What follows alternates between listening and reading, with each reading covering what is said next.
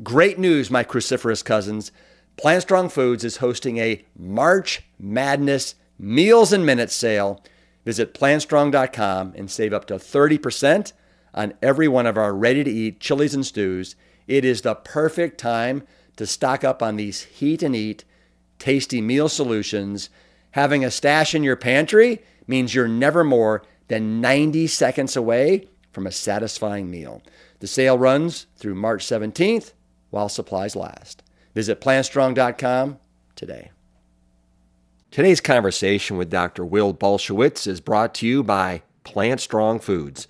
You can check out our growing assortment of insanely delicious, 100% whole food, plant-based goodness at plantstrongfoods.com. And be sure to save 10% off your first order with the code RIP10. That's my name, RIP, followed by the number 10. It gets back to your gut is a muscle. Just like you train to swim, train to run, you can train to eat. Your gut is adapted to whatever it is that you have been eating for the last 3 months. So if you shift your diet in any way, you are asking your gut to catch up and adapt to this new dietary pattern. If you have something that you have eliminated, it's going to be hard for you to bring it back because your gut is not adapted to it. But it can be adapted to it. And this is where you start low and you go slow. I'm Rip Esselstyn, and welcome to the Plant Strong podcast. The mission at Plant Strong is to further the advancement of all things within the plant-based movement. We advocate for the scientifically proven benefits of plant-based living and envision a world that universally understands, promotes, and prescribes plants as a solution to empowering your health, enhancing your performance, restoring the environment, and becoming better guardians to the animals we share this planet with. We welcome you wherever you are on your Plant Strong journey, and I hope that you enjoy the show.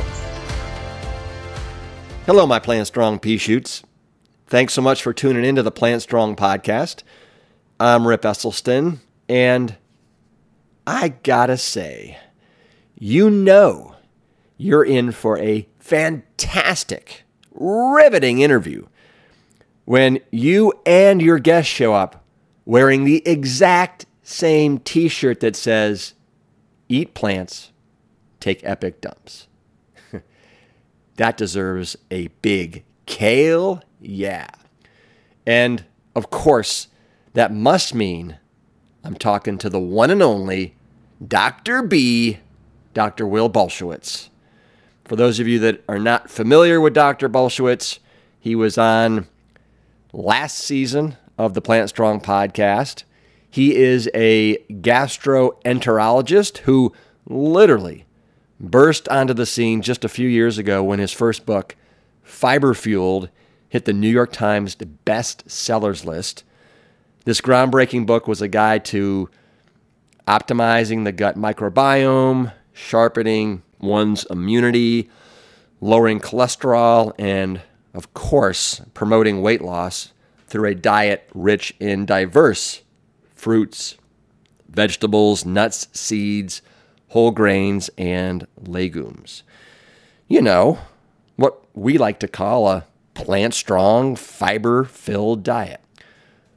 Well, his new book, The Fiber Fueled Cookbook, Inspiring Plant-Based Recipes to Turbocharge Your Health, goes the extra mile and tells you exactly how to do this with delicious recipes and all kinds of meal ideas. This is especially vital for those with food sensitivities, which include more and more and more of us, who often fear the foods that could actually improve their health. Today, we're going to talk about 3 of the most common gut issues people have and how to treat them with a powerful growth strategy. And I want you to know that growth is a wonderful acronym in Dr. B's book that we will discuss in detail, so you don't want to miss it. And by the end of this episode, trust me, I think you'll want to be playing some crazy rock and roll air guitar. And you know, it's a wild ride when Dr. B is on the show. So let's get ready to jam. All right, Plant Strong people, he's back and he's better than ever. Dr. Will Bulsiewicz, here he is. And you know what? Look at this. We are both thumping our chests loud and proud. I don't even know where I get my protein from. How dare I thump my chest? I'm a protein deficient vegan. Yeah, but where do you get your fiber? Huh? That's my question for you. That's the question people really need to start asking, honestly. I mean, that's what they should be asking, Rip. They should be. And we did not plan this out. We are both wearing our Eat Plans Take Epic Dumps shirts. It fits so nice, doesn't it? Oh man, it is. It's a nice cut. It's a nice cut, but even more than that, it's the right message. People need to hear this. It is. It is. So thanks so much for joining me today. I know that you got a lot going on right now. In fact, you've got 2 Bambinos coming into the world here in the next couple of weeks, correct?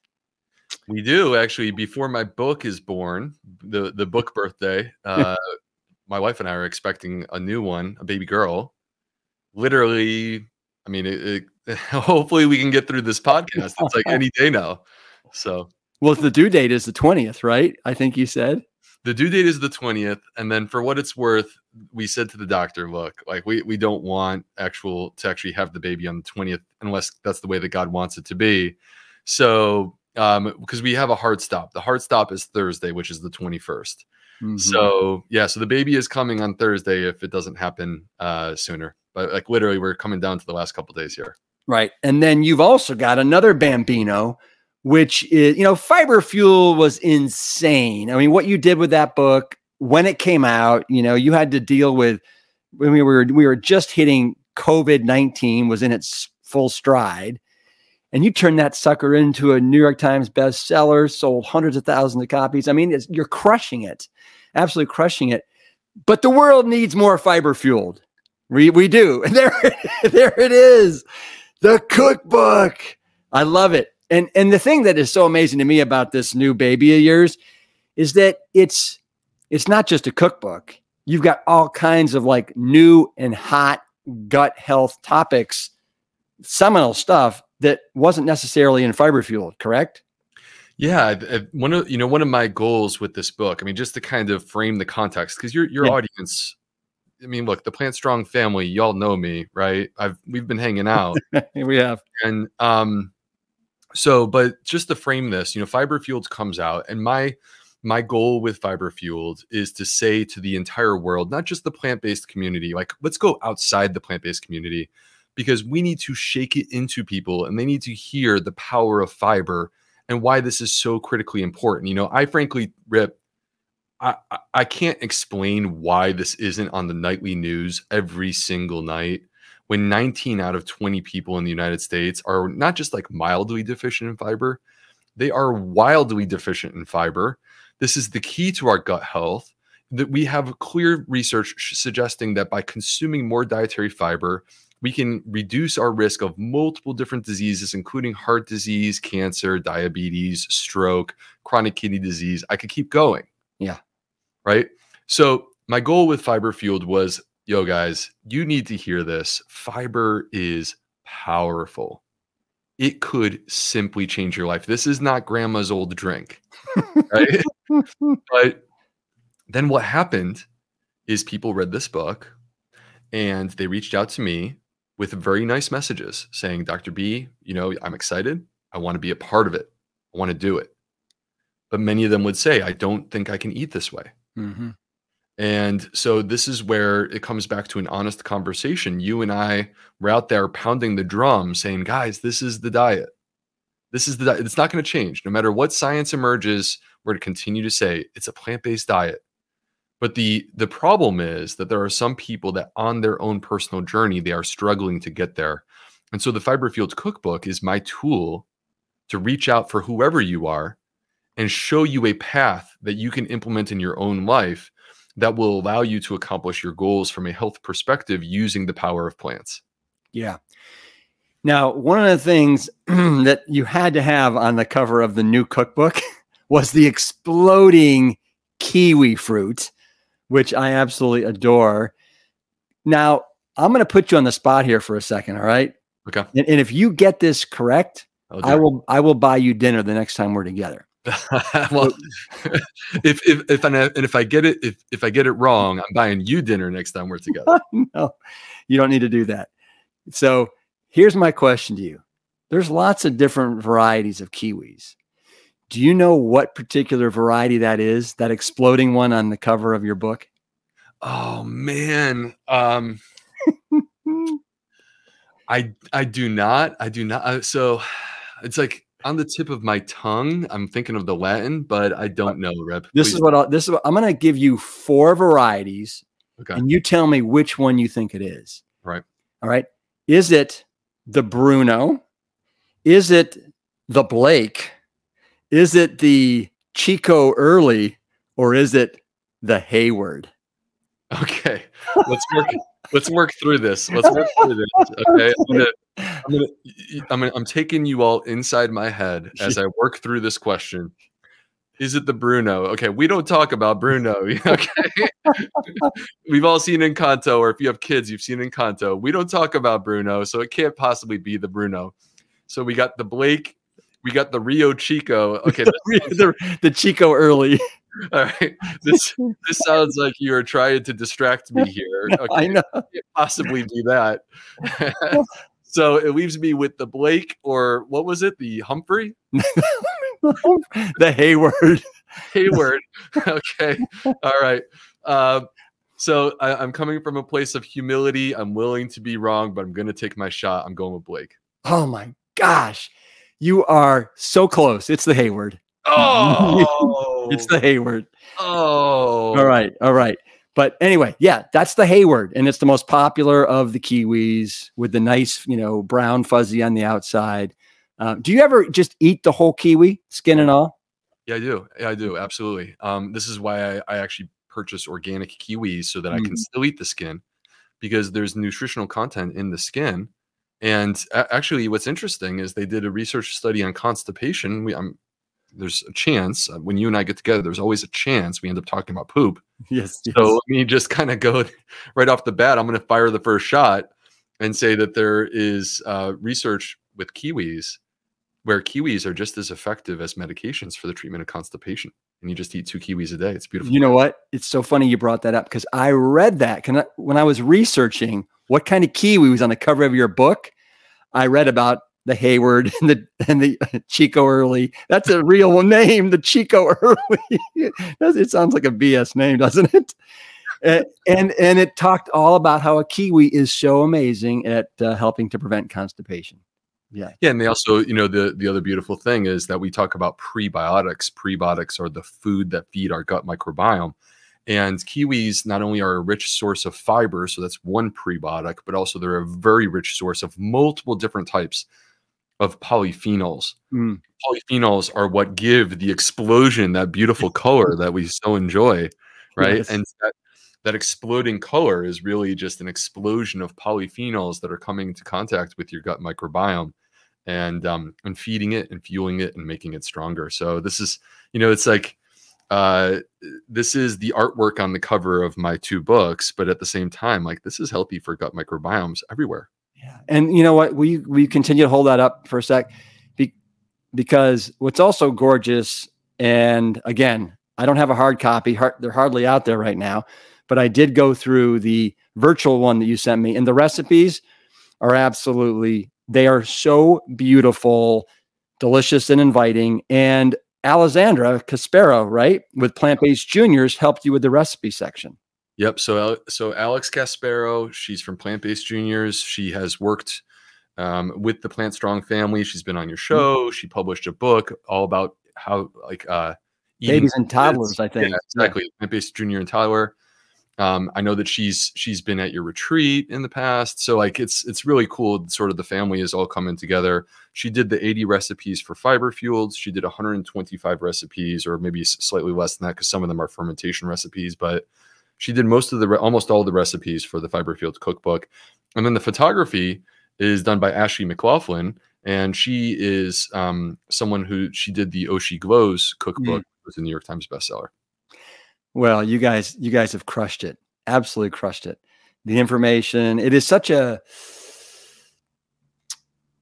just a practical guide. So I want to dive in, Will, and let's start with the whole fiber paradox, right? We talked about how we have so many people right now in this country that are literally fiber starved, right? And anyway, just the fiber paradox, and hit me with what this whole thing is. All right. Well, so my books are called Fiber Fueled, but some would argue that I should have called them the Fiber Paradox, because we all know that books that called Paradox, they sell well, right? Some sort of paradox. People love it, even when it doesn't make sense. Like beans are like the healthiest food that exists, and we're going to write a book about how they're paradoxically bad, whatever. Mm-hmm. All right. The fiber paradox is a real paradox, which is that we have to keep it real. There are people who struggle to process and digest fiber. That is not because fiber is inherently bad in any way. That is basically the manifestation of a damaged gut. And when you consume fiber, we, as like big and strong as you and I are, we lack the enzymes as humans to process and digest fiber. So we are completely reliant on our gut microbiome to do that for us. And that's what they're designed to do. They're there for that. We evolved to ask them to do that. But if you have a damaged gut and you present it with a large amount of fiber, it may struggle to keep up with what you're asking it to do. It's a little bit more of a heavy lift than it can handle in that moment. And so people will feel unwell. And they'll go, oh, fiber is not for me. The fiber paradox is that actually the fiber is for you. In fact, the person who needs the fiber the most is the person who will struggle the most to bring the fiber on board. Isn't that something else? And in your opening statement, I think on this chapter in the book, you talk about how 95 or 97% of us are deficient in fiber. Yeah, 19 out of 20 people, if we walk onto the street, are deficient in fiber. And, the average woman is getting 15.5 grams of fiber per day. It's supposed to be at least 25. 25 is the minimum. The average man is getting 18 grams of fiber, which makes it sound like we're doing better than the women are. That's not true. The average man is supposed to get 38 grams of fiber. We're getting less than half the recommended amount. So we have this huge fiber deficiency. And part of what I'm trying to accomplish here is to actually address this nutritional deficiency, where it's, as you mentioned right off the top, Rip, everyone says, where am I going to get my protein from? Yet we're all consuming like twice as much protein as we actually need, because protein is everywhere, right? Protein is in every single plant. Protein is in animal products. Protein exists in the processed foods. It's everywhere. But fiber is not everywhere. Fiber is in plants. Fiber is not in animal products. Fiber is not in those ultra-processed foods. And so this is why we need to take this diet where we're like 60% processed and 30% animal products and only 10% plants. And we need to flip this. This needs to be the opposite. We need to flip it where it's now going from 10% and we're cranking that up to getting up to 90% or more. That's where we want to be. And so if we have the vast majority of Americans that are literally fiber starved and they try and introduce more fiber into their diet, is it fair to say then that their gut, their microbiome, because it's not adapted, they maybe get bloating, they get indigestion, they don't feel great, and they're like, oh, I can't handle fiber. Yeah, that's exactly it. And part of this is empowering people with an understanding of what's actually happening with their body. Yeah. Because they may misinterpret this signal and say, oh, well, because I had some discomfort, it must mean that I'm not capable of consuming that food. And that could not be further from the truth. The truth is that your gut is completely adaptable.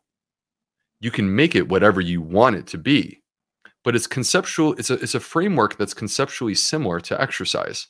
So like Rip, you are an athlete, right? You swam in college, right?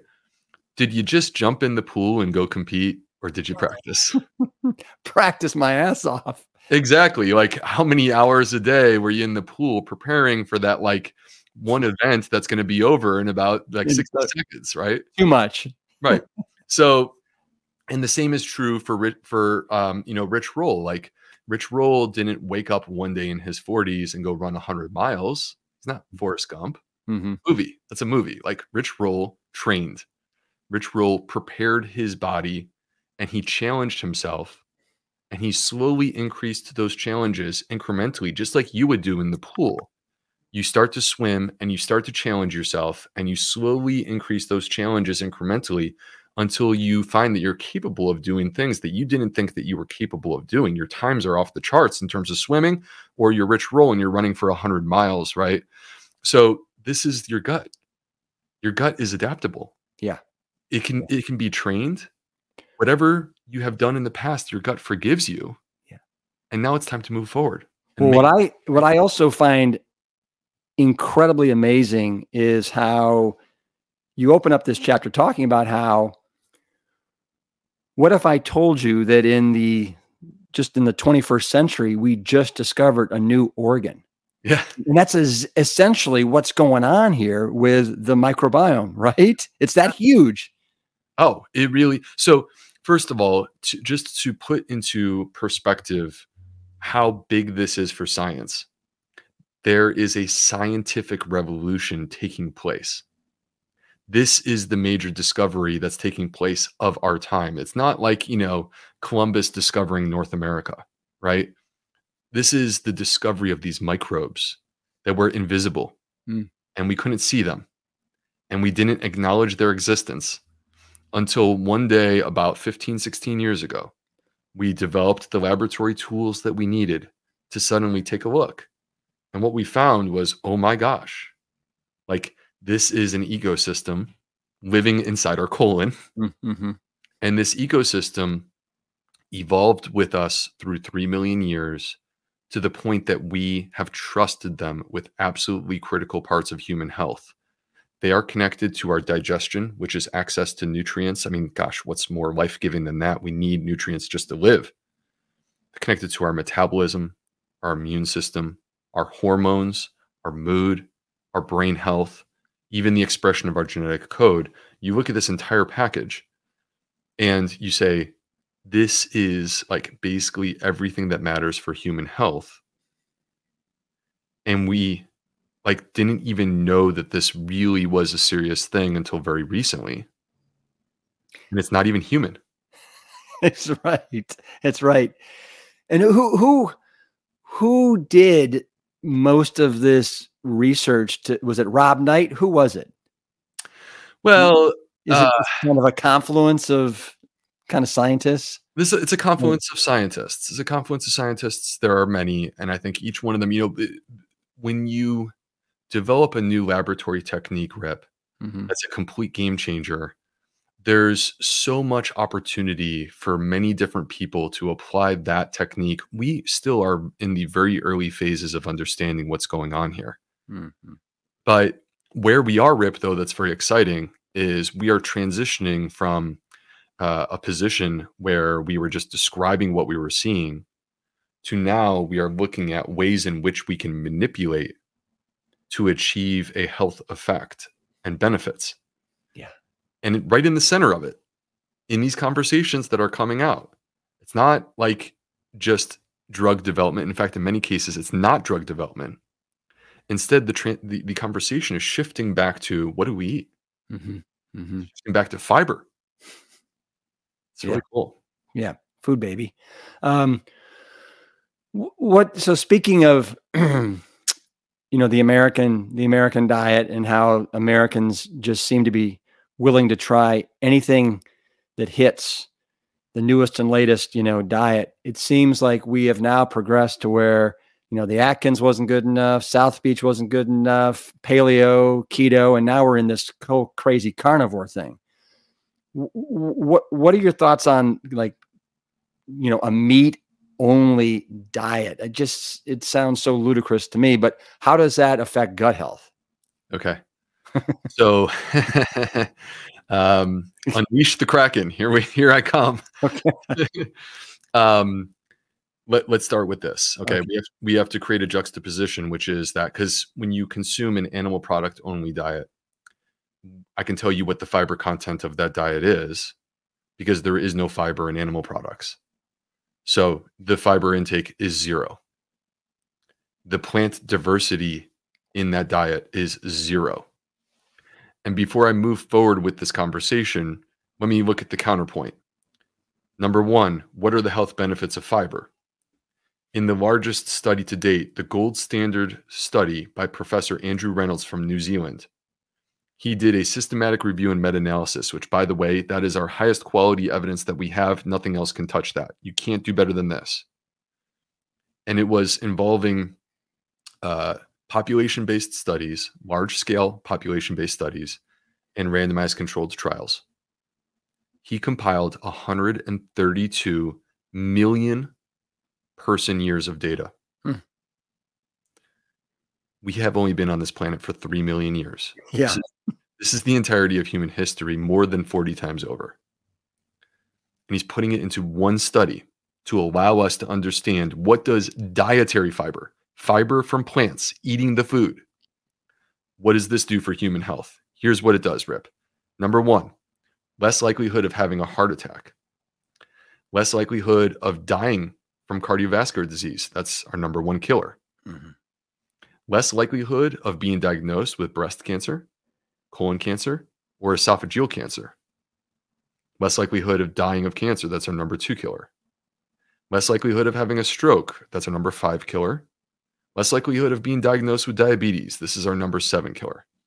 Randomized controlled trials, when people consume more dietary fiber, they lose weight, they lower their blood pressure, they lower their cholesterol, and there was a trend towards reversing type 2 diabetes. They just needed more people in the study for that particular part. They didn't have enough people.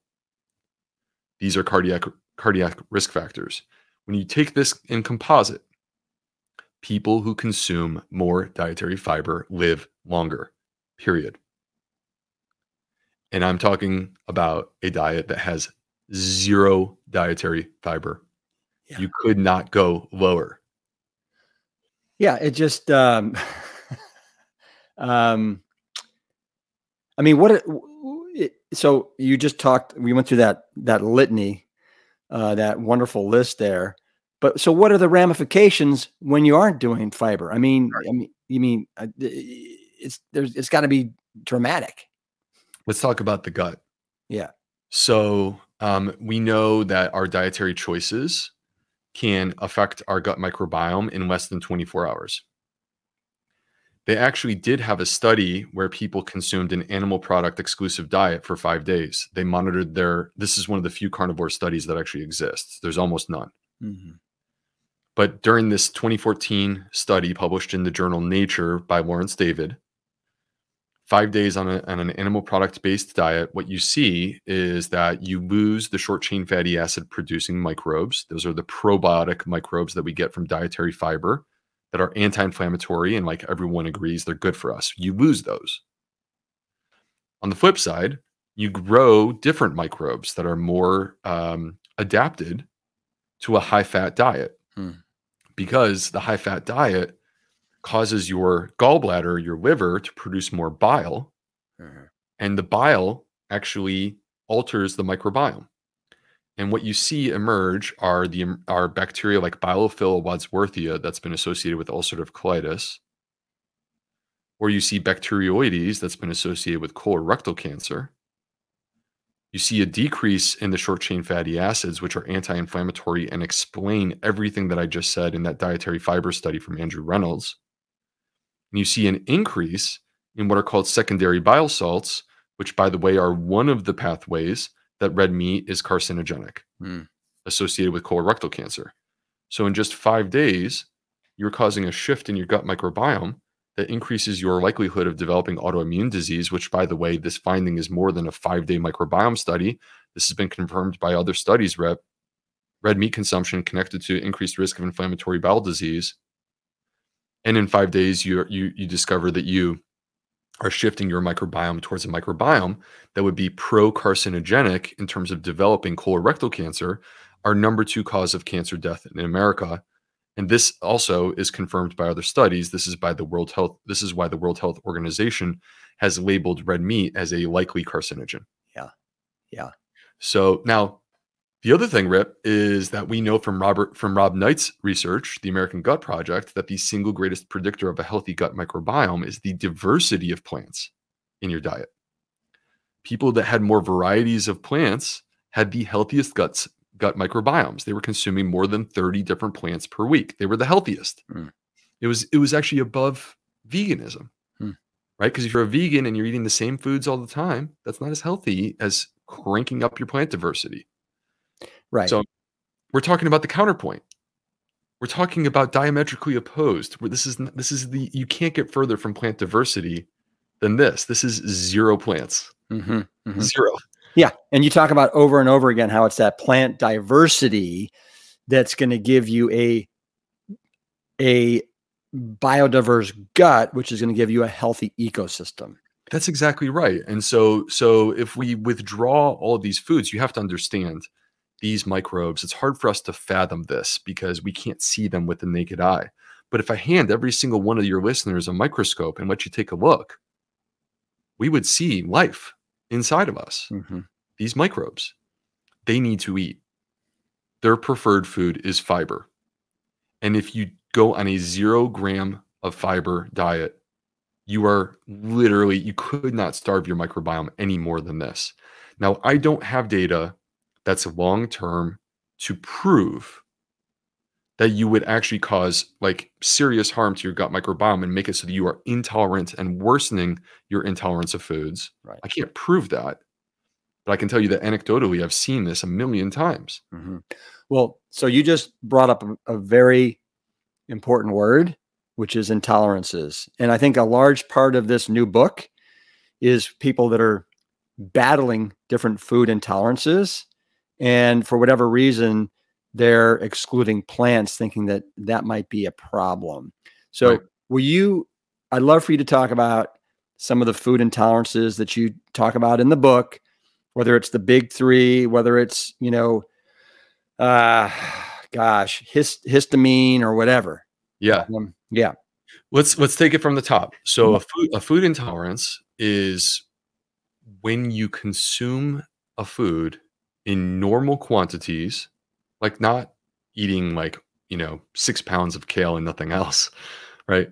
You consume a food in normal quantities and that food causes symptoms that you do not want, right? It could be gas, bloating, abdominal discomfort, cramping, diarrhea, constipation. These are some of the examples of how a person may manifest a food intolerance.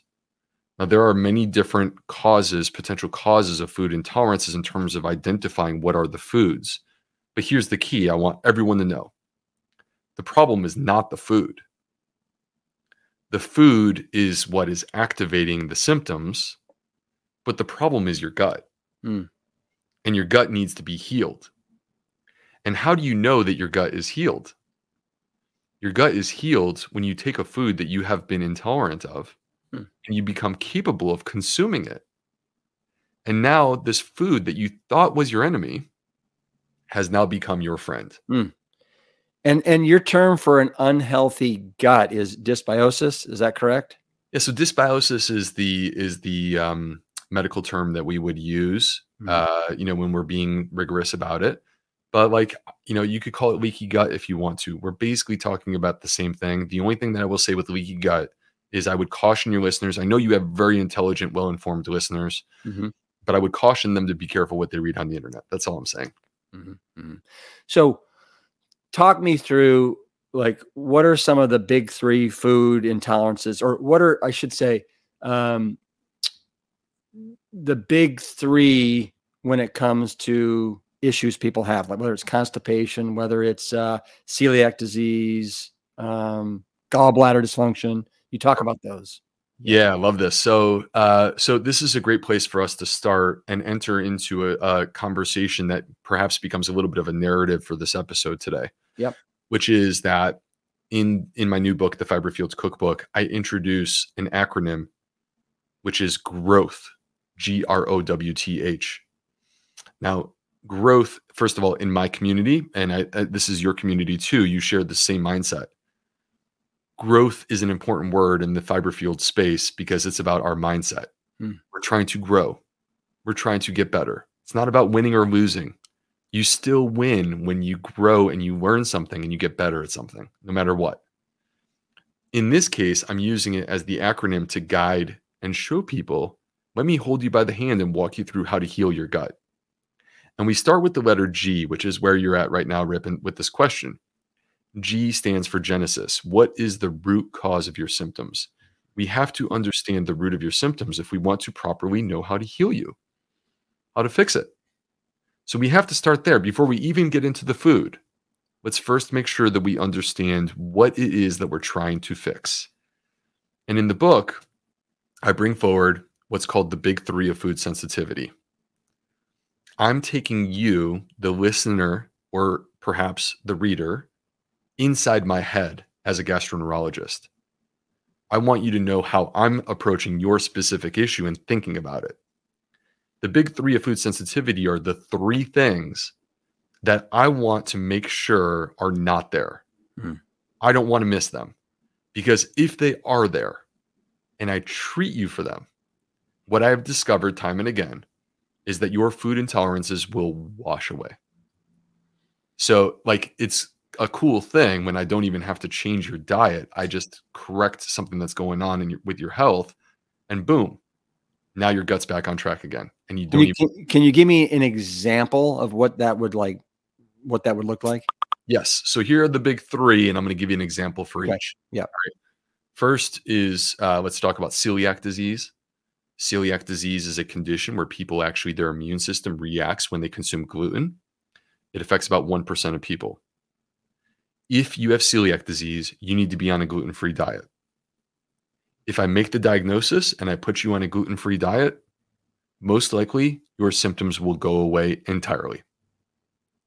Number two, constipation, my favorite topic. We've already touched on it. We're back for round 2 within this podcast, and I bet you we'll be back for round 3 at some point. Oh, yeah.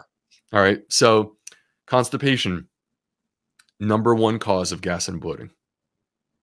If you have gas and bloating, this may be it. And it's not just how often you go. I mean, look, if you poop once every 7 days, okay, you're constipated. But there are a ton of people who are listening to us right now that don't realize that they're constipated. They have gas and bloating. They may have some other symptoms, but they poop every day. So they go, doctor, I am not constipated. I am pooping every day. Is it a complete bowel movement? Mm-hmm. Because if it's not a complete bowel movement, you may be backing up. And if you're backing up, it's constipation that's causing you to get bloated. Well, what's your definition of a complete bowel movement? All right. So what it comes to my definition for constipation. Okay. All right. It's not the frequency. That can be part of the story. Here's the definition.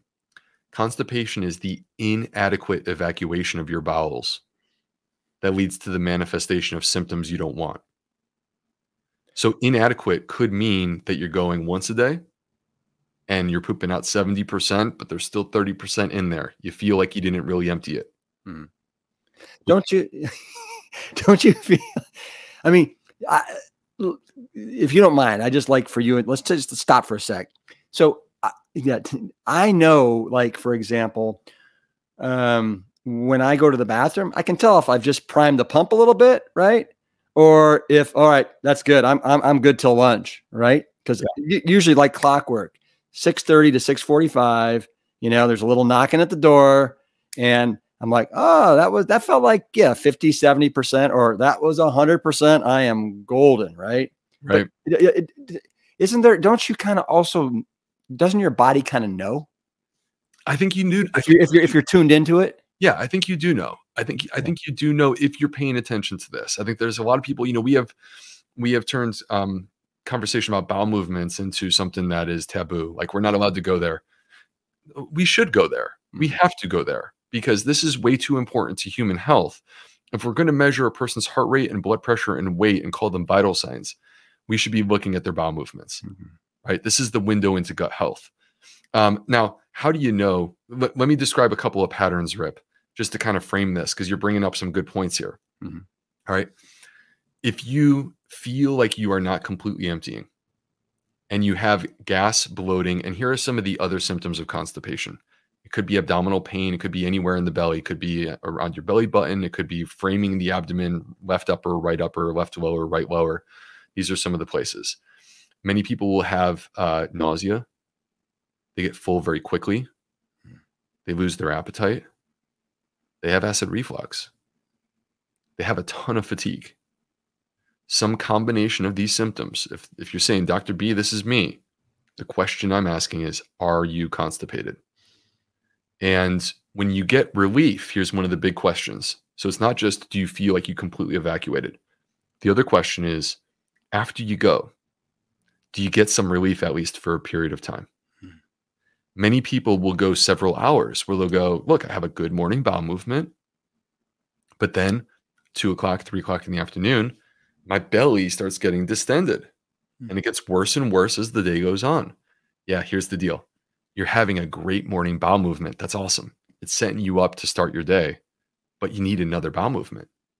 2, 3 in the afternoon. If you had that good second bowel movement, which frankly, when you're eating a high fiber diet, we should be pooping 2 or 3 times a day. So if you get that good second big evacuation, I guarantee you, you're gonna feel that difference. You're gonna notice it. Well, you were at, let me think. You didn't come to the Plant Stock, the last one that we had before COVID hit, but you have to drive up this long driveway, and we had these signs say, honk, 3 times if you poop 3 times a day. Right. And most people, at least in our community, are pooping 2 to 4 times a day. Right. Yeah. It's almost like you eat and then you have this gastrointestinal response and then you poop. Right. Which is exactly where we should be. Right. This is exactly where we should be. And so, when it comes to like this question of constipation, how do I know as a doctor that my patient has actually gotten themselves to where they need to be? The answer is the gas and bloating are gone. It's so, it was probably 3 nights ago, and I don't know why, but I got my first stomach ache, just like it was doing somersaults and knots in literally probably a decade. I honestly, Will, I don't think I've had diarrhea, constipation, stomach aches in over a decade. Yeah. And I got it. I think it's probably, we went out and we had some pizza. Of course I had no cheese on it, but something probably affected me. But it made me realize how many people are probably just as a normal part of their living are dealing with constipation, diarrhea, stomachs that just don't feel good, bloating, pain. That's no way to go through life.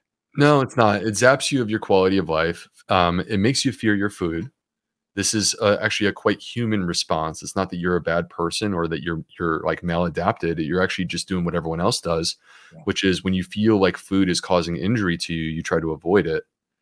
And that's actually not the type of relationship we're supposed to have with our food. Food is supposed to be a source of joy. It's supposed to be one of the top couple pleasures that exists in this life that we lead, along with having a great dump. And like the other stuff, I mean, we're not gonna get R-rated here. We don't have to get into some of the other things that are great in life. Heck, a great hug, or like telling your wife that you love them, right? Or the birth of a child. I mean, you guys know this is a wonderful Plant Strong community. You guys know the stuff that lifts you up and makes you happy, and it's all there. But this has got to be part of it.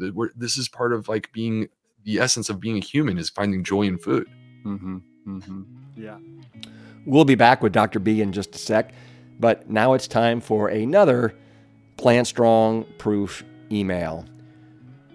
And this is from Krista. Our journey started on March 26, 2020, after my husband was told he needed a quadruple bypass within 2 weeks. I'm going to make this short because our story is longer, but so grateful and thankful for finding out about whole food, plant-based diet, and Dr. Esselstyn, who called us and told us what to do. We both started eating a whole food, plant-based, no oil lifestyle on May 2nd, 2020, after watching Forks Over Knives, and made the switch immediately. It was like turning on a light switch. Today, it has been almost 23 months and no open heart surgery. My husband feels great and no longer takes any cholesterol, high blood pressure, or diabetes medication after taking the blood pressure and diabetic medication for 30 plus years. My husband was 78 when he was told about his severe coronary artery disease and blockages, and he will turn 81 on May 14th. We tell everyone our story and how incredible eating this way has been. Thank you, Krista. Krista, thank you so much for sharing this email. I want you to know that I will be sure to share it with my father as well. And it just makes me ask the question, isn't it amazing how much we have the ability to turn back our internal clocks, even into our 80s? And it's truly a testament to the miraculous nature of the body and also the miraculous nature of the wonderful whole plant-based foods that we feed these bodies. I want you to be sure to stay tuned because we're going to have my father, Essie, on the podcast in just a few weeks to celebrate Father's Day. And if there's other people out there like Krista, it sounds like his sage advice has changed many people's lives, and I know he's inspiring people each and every day. Please be sure to follow this podcast and share with your friends and family so they'll never miss an episode of the Plant Strong podcast either.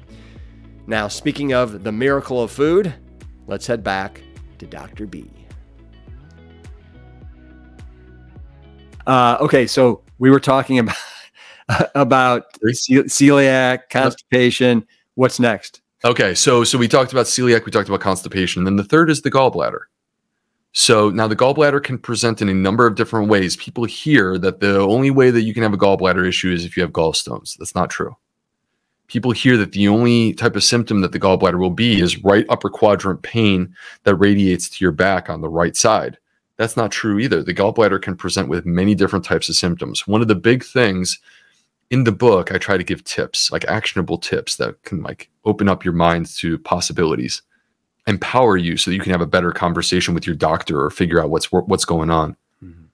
One of the big things that I look for is like, are you waking up in the middle of the night with pain? That is often the gallbladder. Because the issue is that like you could have the most rip-roaring food intolerances out there, and the gut will sleep at night and it will rest and it will leave you alone. It will give you that respite while you're sleeping. But if you have a bad gallbladder, it doesn't care if it's 3 a.m. and you got a big meeting tomorrow morning. It does not care. So with the gallbladder, if you fix the issue, the person's symptoms will go away entirely. And that's the key. This is what I'm looking for is like celiac, go gluten-free. Boom, you fix the problem. Yeah. Constipation, make them poop. Boom, bloating and gas are gone. Gallbladder issue, fix this problem. Boom, no food intolerances. But with constipation, when you say make them poop, but in order to make them poop, you got to get that fiber going down the old gullet. Well, now, so yes, absolutely, resounding yes. But also let me unpack and get into some of the nuance of this rip, because like so many things that exist, there's always scenarios where I just want people to really have an understanding of how to navigate complex scenarios. So here's the deal. Let me say this. If you have mild constipation, you crank up your fiber, you drink some water, you go for a walk. You will poop and you will feel great. Yeah, take your poop for a walk. Come back and do it again tomorrow. The same cocktail. Constipation, hydration, movement. It will keep you going and you will be so grateful that you listened to this podcast. But if you are the type of person who is coming in to see a doctor like me, you have moderate or severe constipation. Here's the one thing I want to warn you. If you are super locked up, and you pour that fiber in there, but you don't get moving, you're still locked up, then the fiber actually can make you feel worse. And these are some of the people involved with the fiber paradox. They crank their fiber up, they're still constipated, and then they feel worse. Here's the key. Get things moving first. When things are moving, the fiber is your friend. Mm-hmm. We want to float that log down the river. Right. All right. You don't want to drying up on the rocks. No, it's funny. I know exactly what you mean, because a lot of our 6 and 7 day immersion retreats, we have people that are severely constipated, and that tumbleweed of fiber and plant-based foods just it's backing up, right? Right. But then once it basically that dam is broken, boy, life is completely different for him. So much better, right? Exactly. So it's something worth thinking about, is if you're cranking up your fiber and you're finding that you feel like your gas and bloating is getting worse, mm-hmm. one of the things that I would say is ask the question, could I be constipated? And if the answer is yes, focus first on getting things moving. One of the things that I will use, Rip, is magnesium. Completely natural. It's a mineral. It's a supplement. Most of us are low on magnesium at baseline. You can check it with your doctor. They could check it before you take the supplement. And then you start taking a magnesium supplement to get things moving. Typically magnesium oxide, magnesium citrate, or magnesium sulfate. Get things moving first, get the pooping going, then start to increase your fiber. And when you do it this way, first focus on bowel movement, second, cranking up your fiber, you will actually find now the fiber is your friend and it is helping you to keep those bowel movements moving, and the constipation's gone for good. Smart. I like that. So gallbladder dysfunction, one of the things that I read in that chapter, and I was not aware of this, you talked about how the fat is the macronutrient that the pancreas, which I guess is somehow maybe related, struggles to keep up with the most. Yeah. And it seems to me like most Americans are consuming probably 35 to 50% of their calories from fat, typically the wrong kinds of fats. Yeah, totally. And that pancreas, is that connected with the gallbladder dysfunction at all? It can be. So a couple of things. The gallbladder and the pancreas are actually connected through a series of basically tunnels. Think of it almost like water slides that are basically intersecting but leading down to the same pool. All right. And so these are called our bile ducts. And the bile ducts carry the bile from the liver down to your small intestine. But on that path, they are basically intersecting with ducts that are coming from the pancreas. Mm-hmm. Now, when a person is eating a high-fat diet, you are actually working your pancreas. You're asking your pancreas to go into overdrive to keep up with the requirements of this high-fat diet so that you can process it.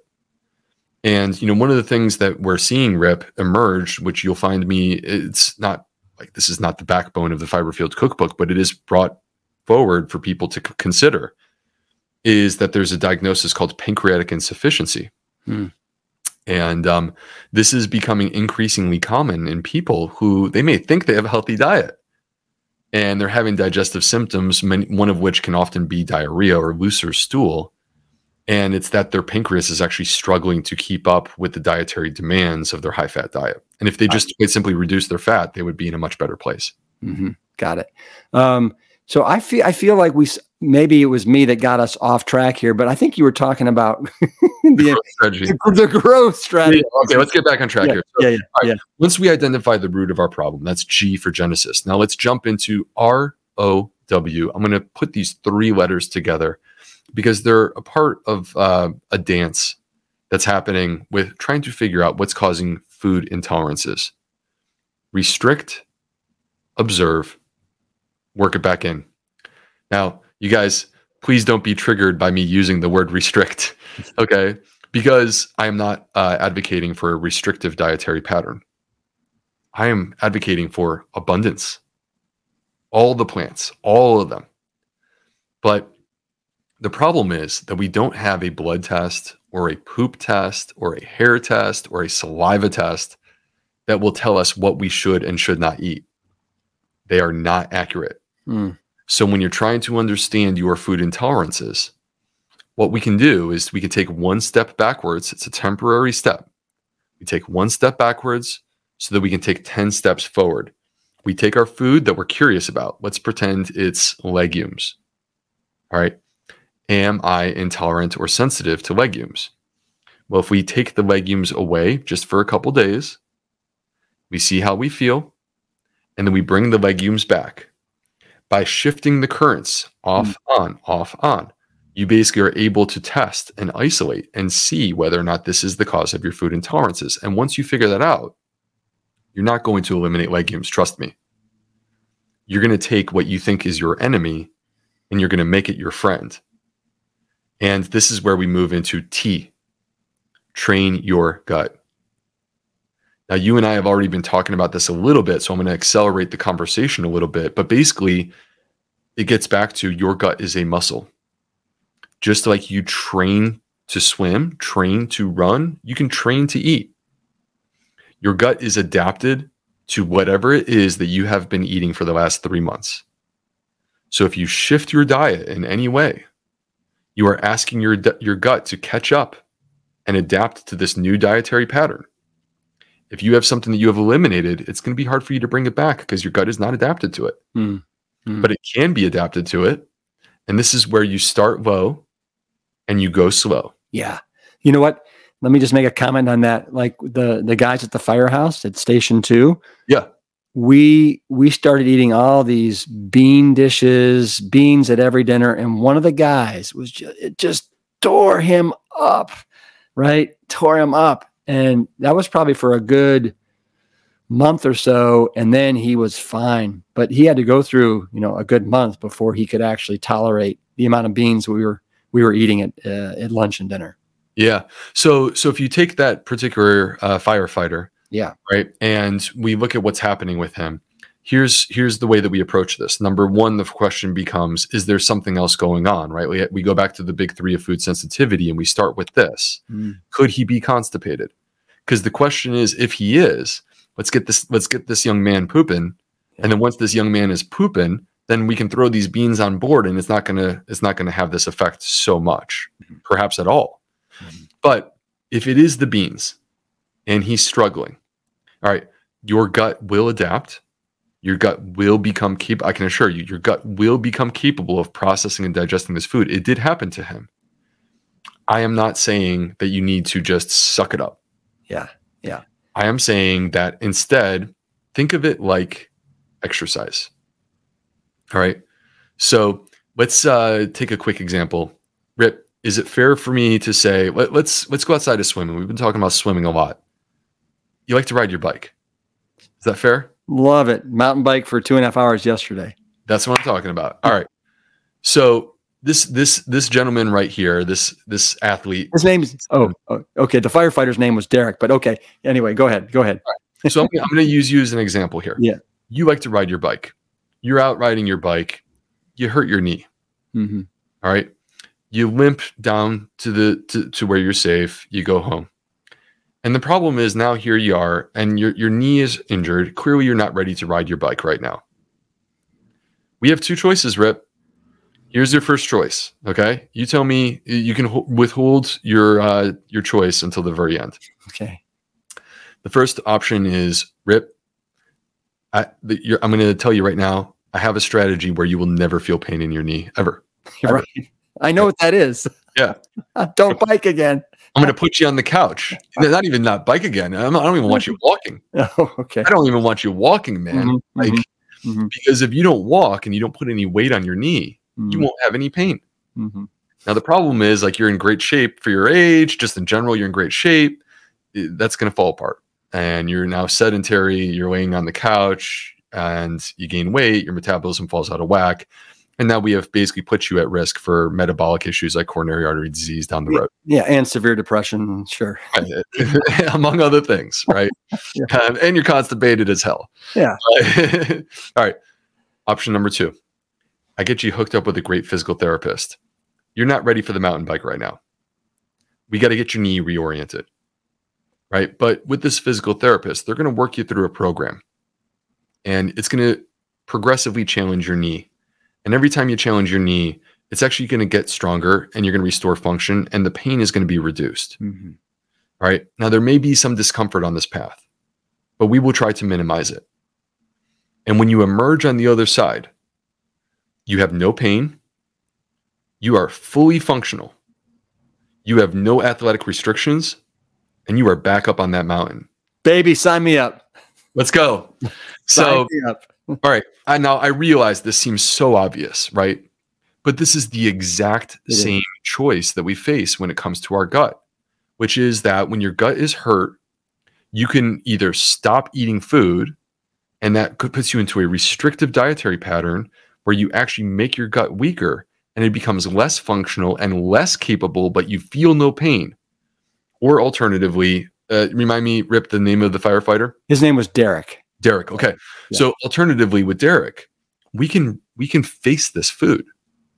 Yeah. And we can do it in a way where you don't have to actually like feel like you're destroying your body. Yeah. The one thing I will say, and this is for people that are out there, and you tell me if I'm right or wrong here, but it does seem like legumes are probably tend to tear people up more than anything else. And maybe one of the reasons is because I think of all the plant-based foods, they are some of the highest in fiber. That's exactly it. Thank you. Right? Yeah. People are not connecting this dot, but this is an important connection, which is that there are 3 types of prebiotics that exist. Earlier, when we were talking about kiwis, we talked about fiber, we talked about polyphenols. The third are resistant starches. There are only a couple foods which can offer you all 3 prebiotics. And by the way, anytime we talk about prebiotics, we're talking about something that is good for your gut, but simultaneously is also challenging your gut. It really fits with the fiber paradox, right? So there's only a couple of foods that have all 3. Legumes are one of them. Whole grains are the other. All the prebiotics are there. So you're challenging your gut more. That's why people feel it. But this is also the reason why if you bring Dan Buettner in here, he's going to tell you that the number 1 food in the blue zones is legumes. Yeah, and we bring in the Dr. Guntry, and he's going to tell you to stay away from them because of lignans and all that other stuff, right? The whole grains and the beans that are literally, it's the ultimate paradox here. It's crazy. Well, right, and that's the paradox is what I was alluding to earlier with my like little cheeky joke about it. But good science focuses on the big picture, and in particular, what happens with humans. Bad science is where you take a test tube study and you never even ask what happens with a human being, right? So the issue with what is being taught in the plant paradox, that lectins are like the source of all of our problems, is based upon test tube studies. But then when you ask the question, what happens when a human being consumes legumes and whole grains that are high in lectins? And the answer is they live longer, less heart disease. I love it. With less cancer, with less diabetes.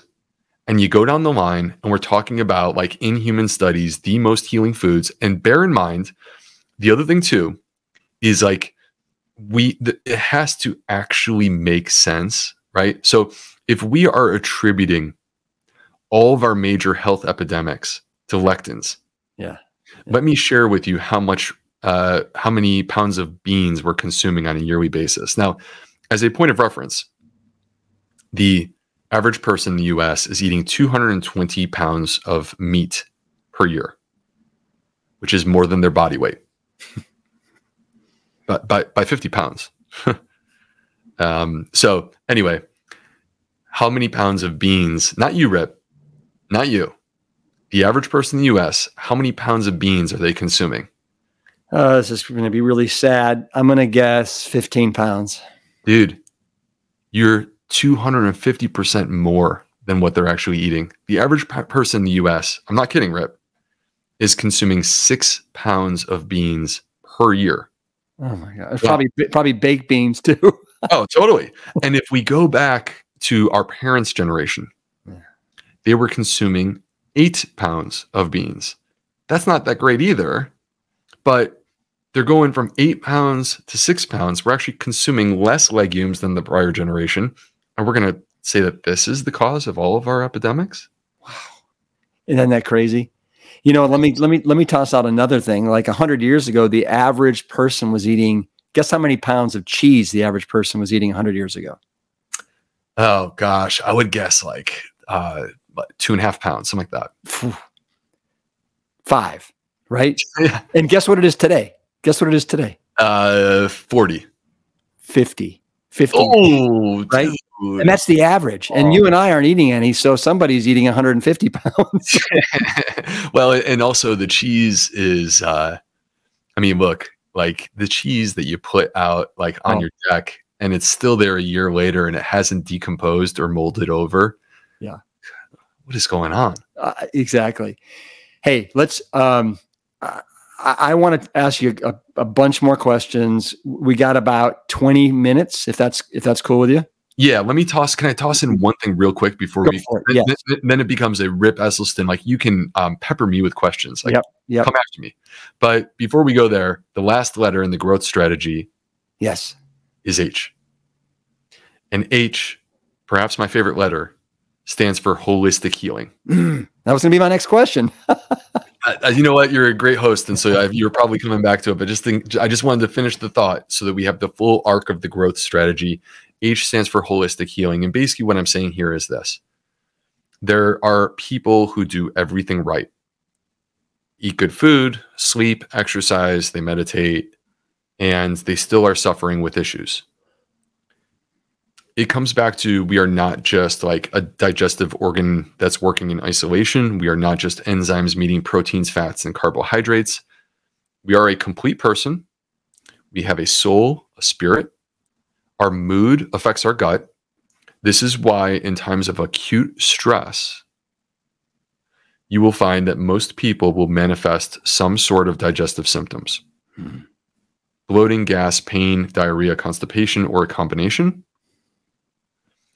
And that's acute stress. And what's happening in the body, just to unpack and explain this real quick, is that your brain actually, this is the brain-gut axis. They're talking to one another. And your brain releases this hormone from the pituitary gland called corticotropin releasing hormone, CRH. CRH initiates the stress response. And there is a cascade of events that start happening in your body as a result of this. And if you follow that waterfall down, at the bottom, what you will discover is it is causing injury to your microbiome.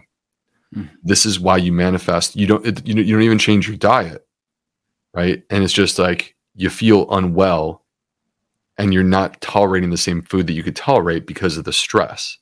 Now, what do we do about the person who's dealing with chronic stress that is unremitting? They have something that is unsettled in their life. And it could be anything. It doesn't have to be trauma with a capital T. Well, let's say it's just a job that you're not happy in, a relationship you're not happy in. I just had a patient recently, Rip, who she had this ulcerative colitis. I could not get her better until she changed her job.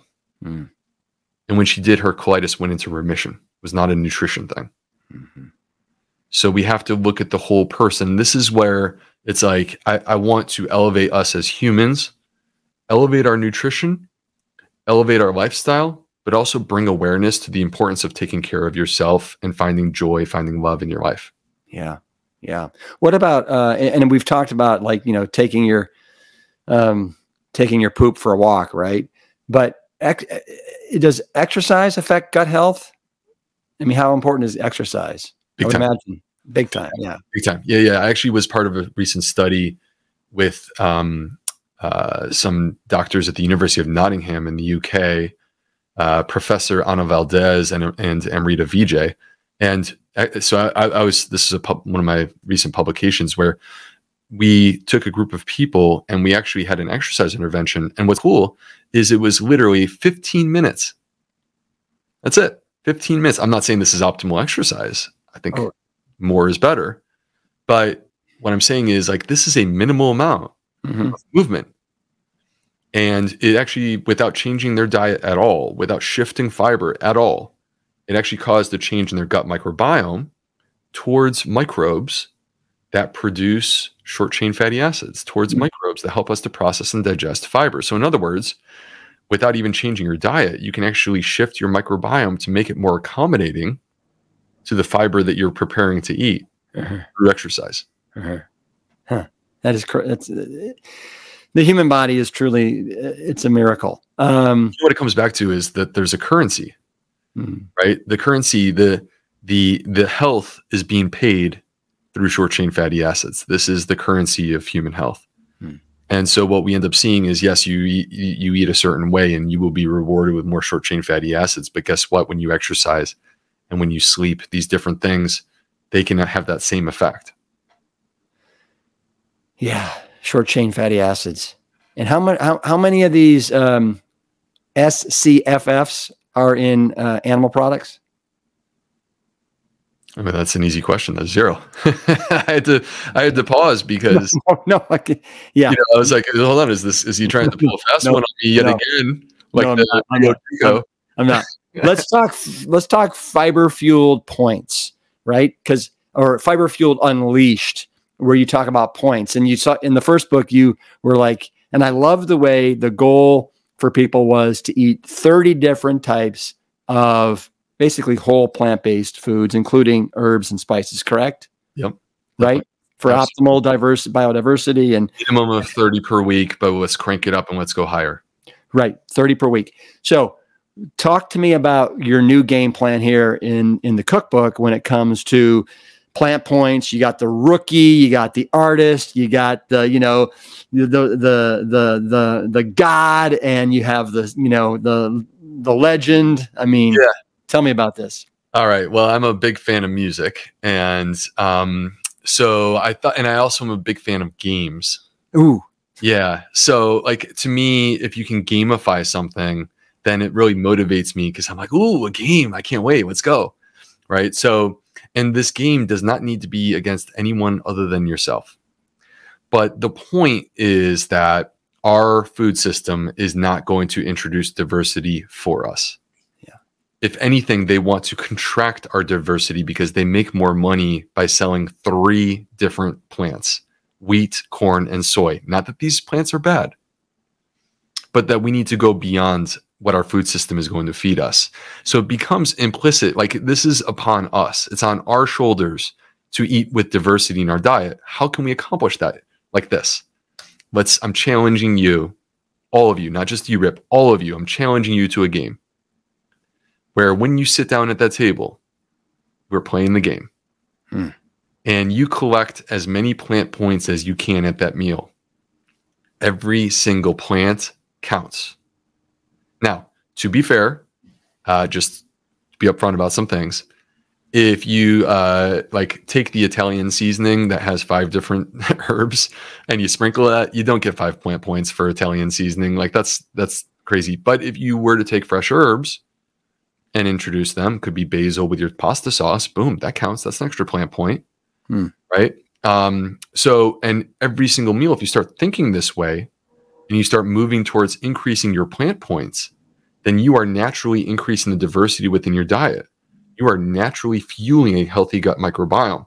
I can assure you that if you are cranking up the diversity of plants in your diet, unless you are actively trying to undermine me and prove me wrong, you will be increasing your fiber content to the point that it will go way beyond the minimal expectations. And you will be building not just a healthy gut microbiome, but you will be building a healthy dietary pattern. So plant points is our way of playing the game. You can do it against yourself. How many points do you get? And in the book, I define different types of rock stars. Yeah. And what kind of rock star you ultimately are, right? Are you Mick Jagger, right? or are you like Mick Jagger, who's like, he's like 95 years old and he's still like selling out Wembley Stadium? Or are you like the garage band that's just getting started? It's okay if you're the garage band. We'll work towards becoming Mick Jagger. Yeah. And so tell me, when you, like today, are you going to become a rock god or are you going to be a rock legend? Oh man. Like every day I'm doing my best to try to become a rock god. I may not get there every day, but I'm doing my best. Right. So for listeners, that means he's getting 20 points or more. 15 to 19 makes him a legend, and 10 to 14 makes him a star. So when you become that rock god today, at the end of the day, what are you going to play? What music are you going to play? And tell me about your air guitar. What's it going to be to? Huh?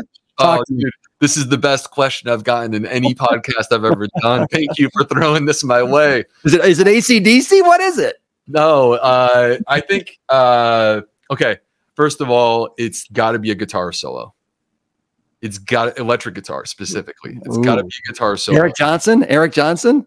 I'm going with Pink Floyd, Comfortably Numb. And if you don't know what I'm talking about, go turn on this song, like YouTube it. Nice. Pink Floyd, Comfortably Numb, and you'll hear the guitar solo, and it's just like, this is Dr. B right now. And you just see my face. I'm just, yeah, baby. I love it. So today, at the end of the day, when I get my 20 points and I'm a rock god, I'm going to play, and everybody's going to think I'm the biggest cheese ball out there. But my family and I, last night, we watched Marry Me with Jennifer Lopez, Maluma, and Owen Wilson. And it was so much fun. And the Marry Me song, I can't get it out of my head. Uh-oh. But anyway, so I'm going to play Marry Me, and I'm just going to air guitar to no guitar that's there. But anyway.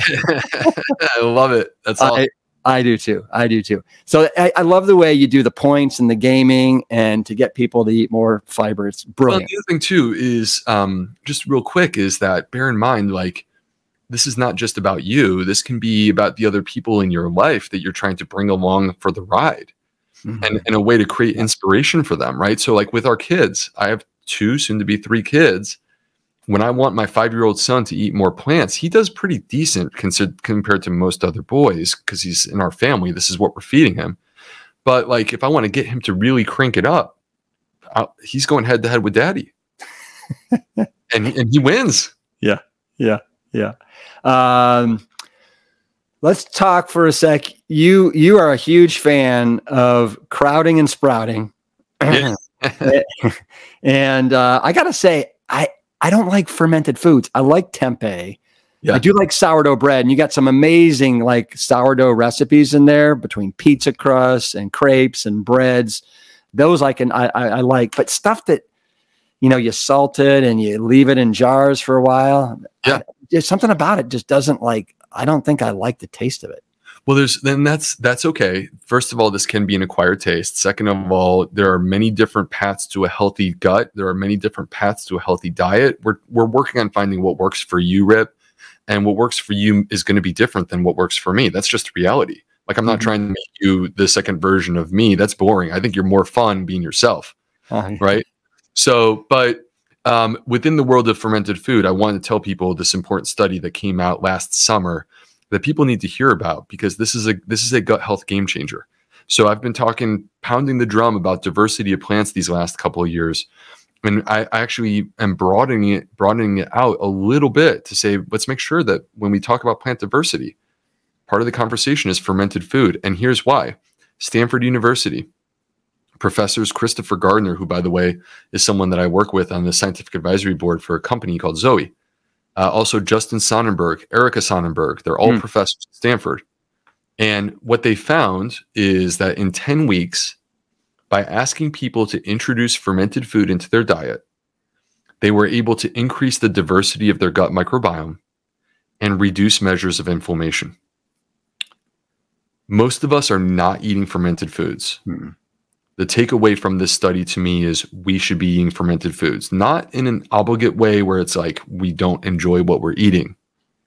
But what we should do is look at the plethora of options and find what makes us excited and go there. Yeah, I know. I hear you there. And there's such a vast variety of fermented foods that are out there that everybody should be able to find something that works for them. Yeah. And in the book, we have quite a few fermented food options, but there's other things that you could look at too. I mean, I think tempeh is a great one because you don't actually have to ferment it yourself. You just pick it up at the store. Yeah.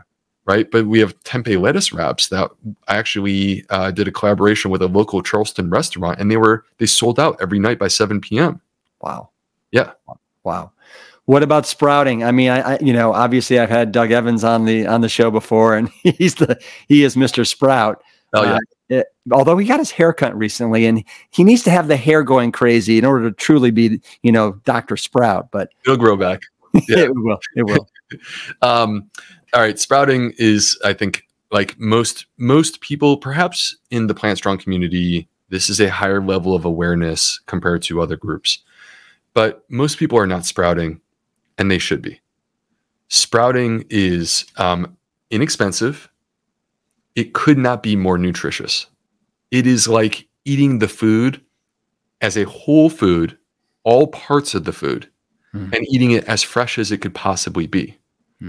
When a seed or a legume germinates, nature has an initiation mechanism where it is basically like enhancing the protein, the fiber, the vitamins, and then in many cases, creating medicinal benefits. So as a couple quick examples, broccoli sprouts are substantially higher than mature broccoli in the key phytochemical, which is sulforaphane, which is the cancer-crushing phytochemical. Well, by like 100-fold, right? I mean, it's substantial. Yeah, it's substantial. And this is where the bitterness of broccoli sprouts comes from. You consume them. They're super bitter. Embrace the bitter, right? Yeah. Embrace the bitter because that bitterness is smashing cancer and helping to keep you safe and healthy. Yeah. Another quick example, people that have histamine intolerance. So it's a little bit of a big topic. We didn't really get into it very much tonight in our show, but it's really firmly in the book. And there are people who have this issue. And you can sprout peas. And those peas actually in the sprouting process release an enzyme called DAO, diamine oxidase. This is the same enzyme that your body as a human uses to break down and process histamine. So you have histamine intolerance. Nature has created medicine, but it's not a pill. It's a pea sprout. Those little friendly guys. Yeah. And last thing, I don't know if you've ever tried onion sprouts, Rip. I haven't. Oh, dude. I'm telling you, man, that's your homework then, because you are a well-rounded plant-based eater. But for the well-rounded plant-based eater out there who's tried it all, if you haven't tried onion sprouts, I'm just telling you, you will be addicted. And talk to me. What do you put them on? How do you eat them? Sprouts in general, including onion sprouts, salads, soups, sandwiches, smoothies. It's the S's. Right. All right. So onion sprouts you may not put into a smoothie. That'd be a little bit of a funky thing. But like, man, in a soup and a sandwich, like you take Derek from the Firehouse. Right. And you get your chili recipe. Yeah. And then you put a iceberg of onion sprouts on top. And I'm telling you, it's like a whole new level that you didn't even know existed. Yeah. I want to go through some of the recipes that are in the cookbook. Okay. Because I went through and I'm like, okay, these are like some of the ones that I am going to personally make. Cool. From the book. And I'm just going to start here. There's a beet risotto that looks absolutely like crazy insane. Mango burrito bowl. I'm all about big old man-tastic burrito bowls, right? Fill me right up. The pozole, the Indian curry. You got a creamy Cajun bowl. Breakfast, you got a Trinity overnight oats. It's more of a savory, but you got the turmeric, the ginger, and the cinnamon. Which, that's my breakfast spice combo. Turmeric, cinnamon, and ginger is so good. Yeah. You got an ancient grain porridge of millet, quinoa, amaranth, all gluten-free, right? For people that have celiac or something like that. You got a veggie scramble and sourdough toast. Sweet potato waffles, like get out of town. Speaking of sweet potatoes, you got a sweet potato. Well, you take sweet potatoes to the next level and you got sweet potato bars. Yeah.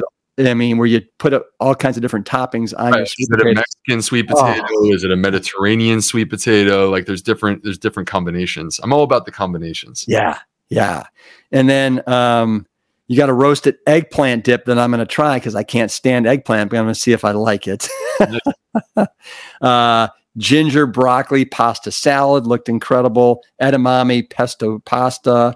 Zippy cilantro bowl. I have that in here because I think it's interesting. And Alex actually mentions it because there's so many people that come to our immersions that can't stand cilantro. Yeah. It's almost like a certain number of the population that have this genetic taste where it tastes like soap to them. Yeah, I know. It makes me very sad for them because it's not their fault, right? And I absolutely love it. But you're so empathetic. You really are. You got sweet potato and lentil burgers, sweet and spicy peanut tempeh wraps. And then this is what I'm going to try one of these tonight. You got peanut butter date cookies that, peanut butter and date. How can you go wrong? And then this is one that is just Mexican hot chocolate brownies made with black beans and cayenne pepper. I want that. Yeah, oh yeah. Oh, definitely. Well, yeah, no, combining the spiciness with that chocolate. Oh man, that's money. Yeah, that's world class right there. Oh yeah. Yeah. And what's cool is I actually, one of the things that Alex and I, so going a little bit behind the scenes, because you know Alex and your community does too, going a little bit behind the scenes, we were building up to this book, right? And it's not, these recipes, they don't just materialize out of nowhere. There's a lot of thought that goes into this. Yeah. And part of what we wanted to do here is we wanted to celebrate the many flavors from across the globe. So hopefully people, as they're listening, you describe these, you're touching down in East Asia, touching down in the Mediterranean, you're in Mexico, you're in the good old United States of America. And you can take a world tour with your taste buds and stay at home in your kitchen. Yeah. World tour with the taste buds. I like that. Why not? Yeah. Well, you've made it very, very inviting and practical and accessible to everyone. Really. Way to go. Well, let me say that you are truly a disruptive innovator. What I love is the way you're challenging the status quo and you're changing the culture by introducing something that is so insanely simple, but nobody knows about it. And you're doing amazing work. And I'm so glad that you are part of this. What's the word I'm looking for? Now, I'm not going to say. You're trying to avoid movement because movement. I was trying to avoid the word movement. You didn't want the pun of when you get around me, it's like the puns are everywhere, right? So it's almost like being with Aaron Spitz, the author of the penis book. Never ending. Yeah. But man, anyway, I'm so glad we're united in getting this message out there. Well, I think what's really cool, Rip, to be totally honest, and just to kind of riff off of that, first of all, that means a lot coming from you. And I really mean that. But what's cool is that, I just have this image of your dad in the 1990s, 1980s, early 80s. he's running and he's William Wallace, right? And he's got this massive Braveheart sword. And he's running across that battlefield, screaming at the top of his voice, "Eat more plants!" Right? Mm-hmm. And he's out there leading this charge. And your dad is on the Mount Rushmore of plant-based eating. And here comes the new generation. And here comes you and I, and we got our kilts too. That's right. And we got our Braveheart. Freedom! You take our lives, but you'll never take our food freedom. Fiber. No, and we're trying to wake up America because gosh, America needs it. So we're working on it. We're doing our best. Yes, we got a lot of work to do, my friend. Hey, hit me with the big Plant Strong. Boom. Hey, all the best with the new baby. Thank you, my friend. Are you ready to become a rock god just like Dr. B? Well, if so, I want you to play the guitar solo to We Are the Champions by Queen, because when you get an abundance of fiber in your diet with 30 plus rock and roll plants a day, you are officially a champion in my book. The Fiber Fueled Cookbook is available right now, and we'll be sure to link to all of these resources in the show notes on the episode page at plantstrongpodcast.com. All right, in the meantime, I'll see you next week, and until then, take epic dumps and, oh yeah, keep it plant strong. The Plant Strong podcast team includes Carrie Barrett, Lori Kordowich, Amy Mackey, Patrick Gavin, and Wade Clark. This season is dedicated to all of those courageous truth seekers who weren't afraid to look through the lens with clear vision and hold firm to a higher truth. Most notably, my parents, Dr. Caldwell B. Esselstyn Jr. and Ann Kreil Esselstyn. Thanks for listening.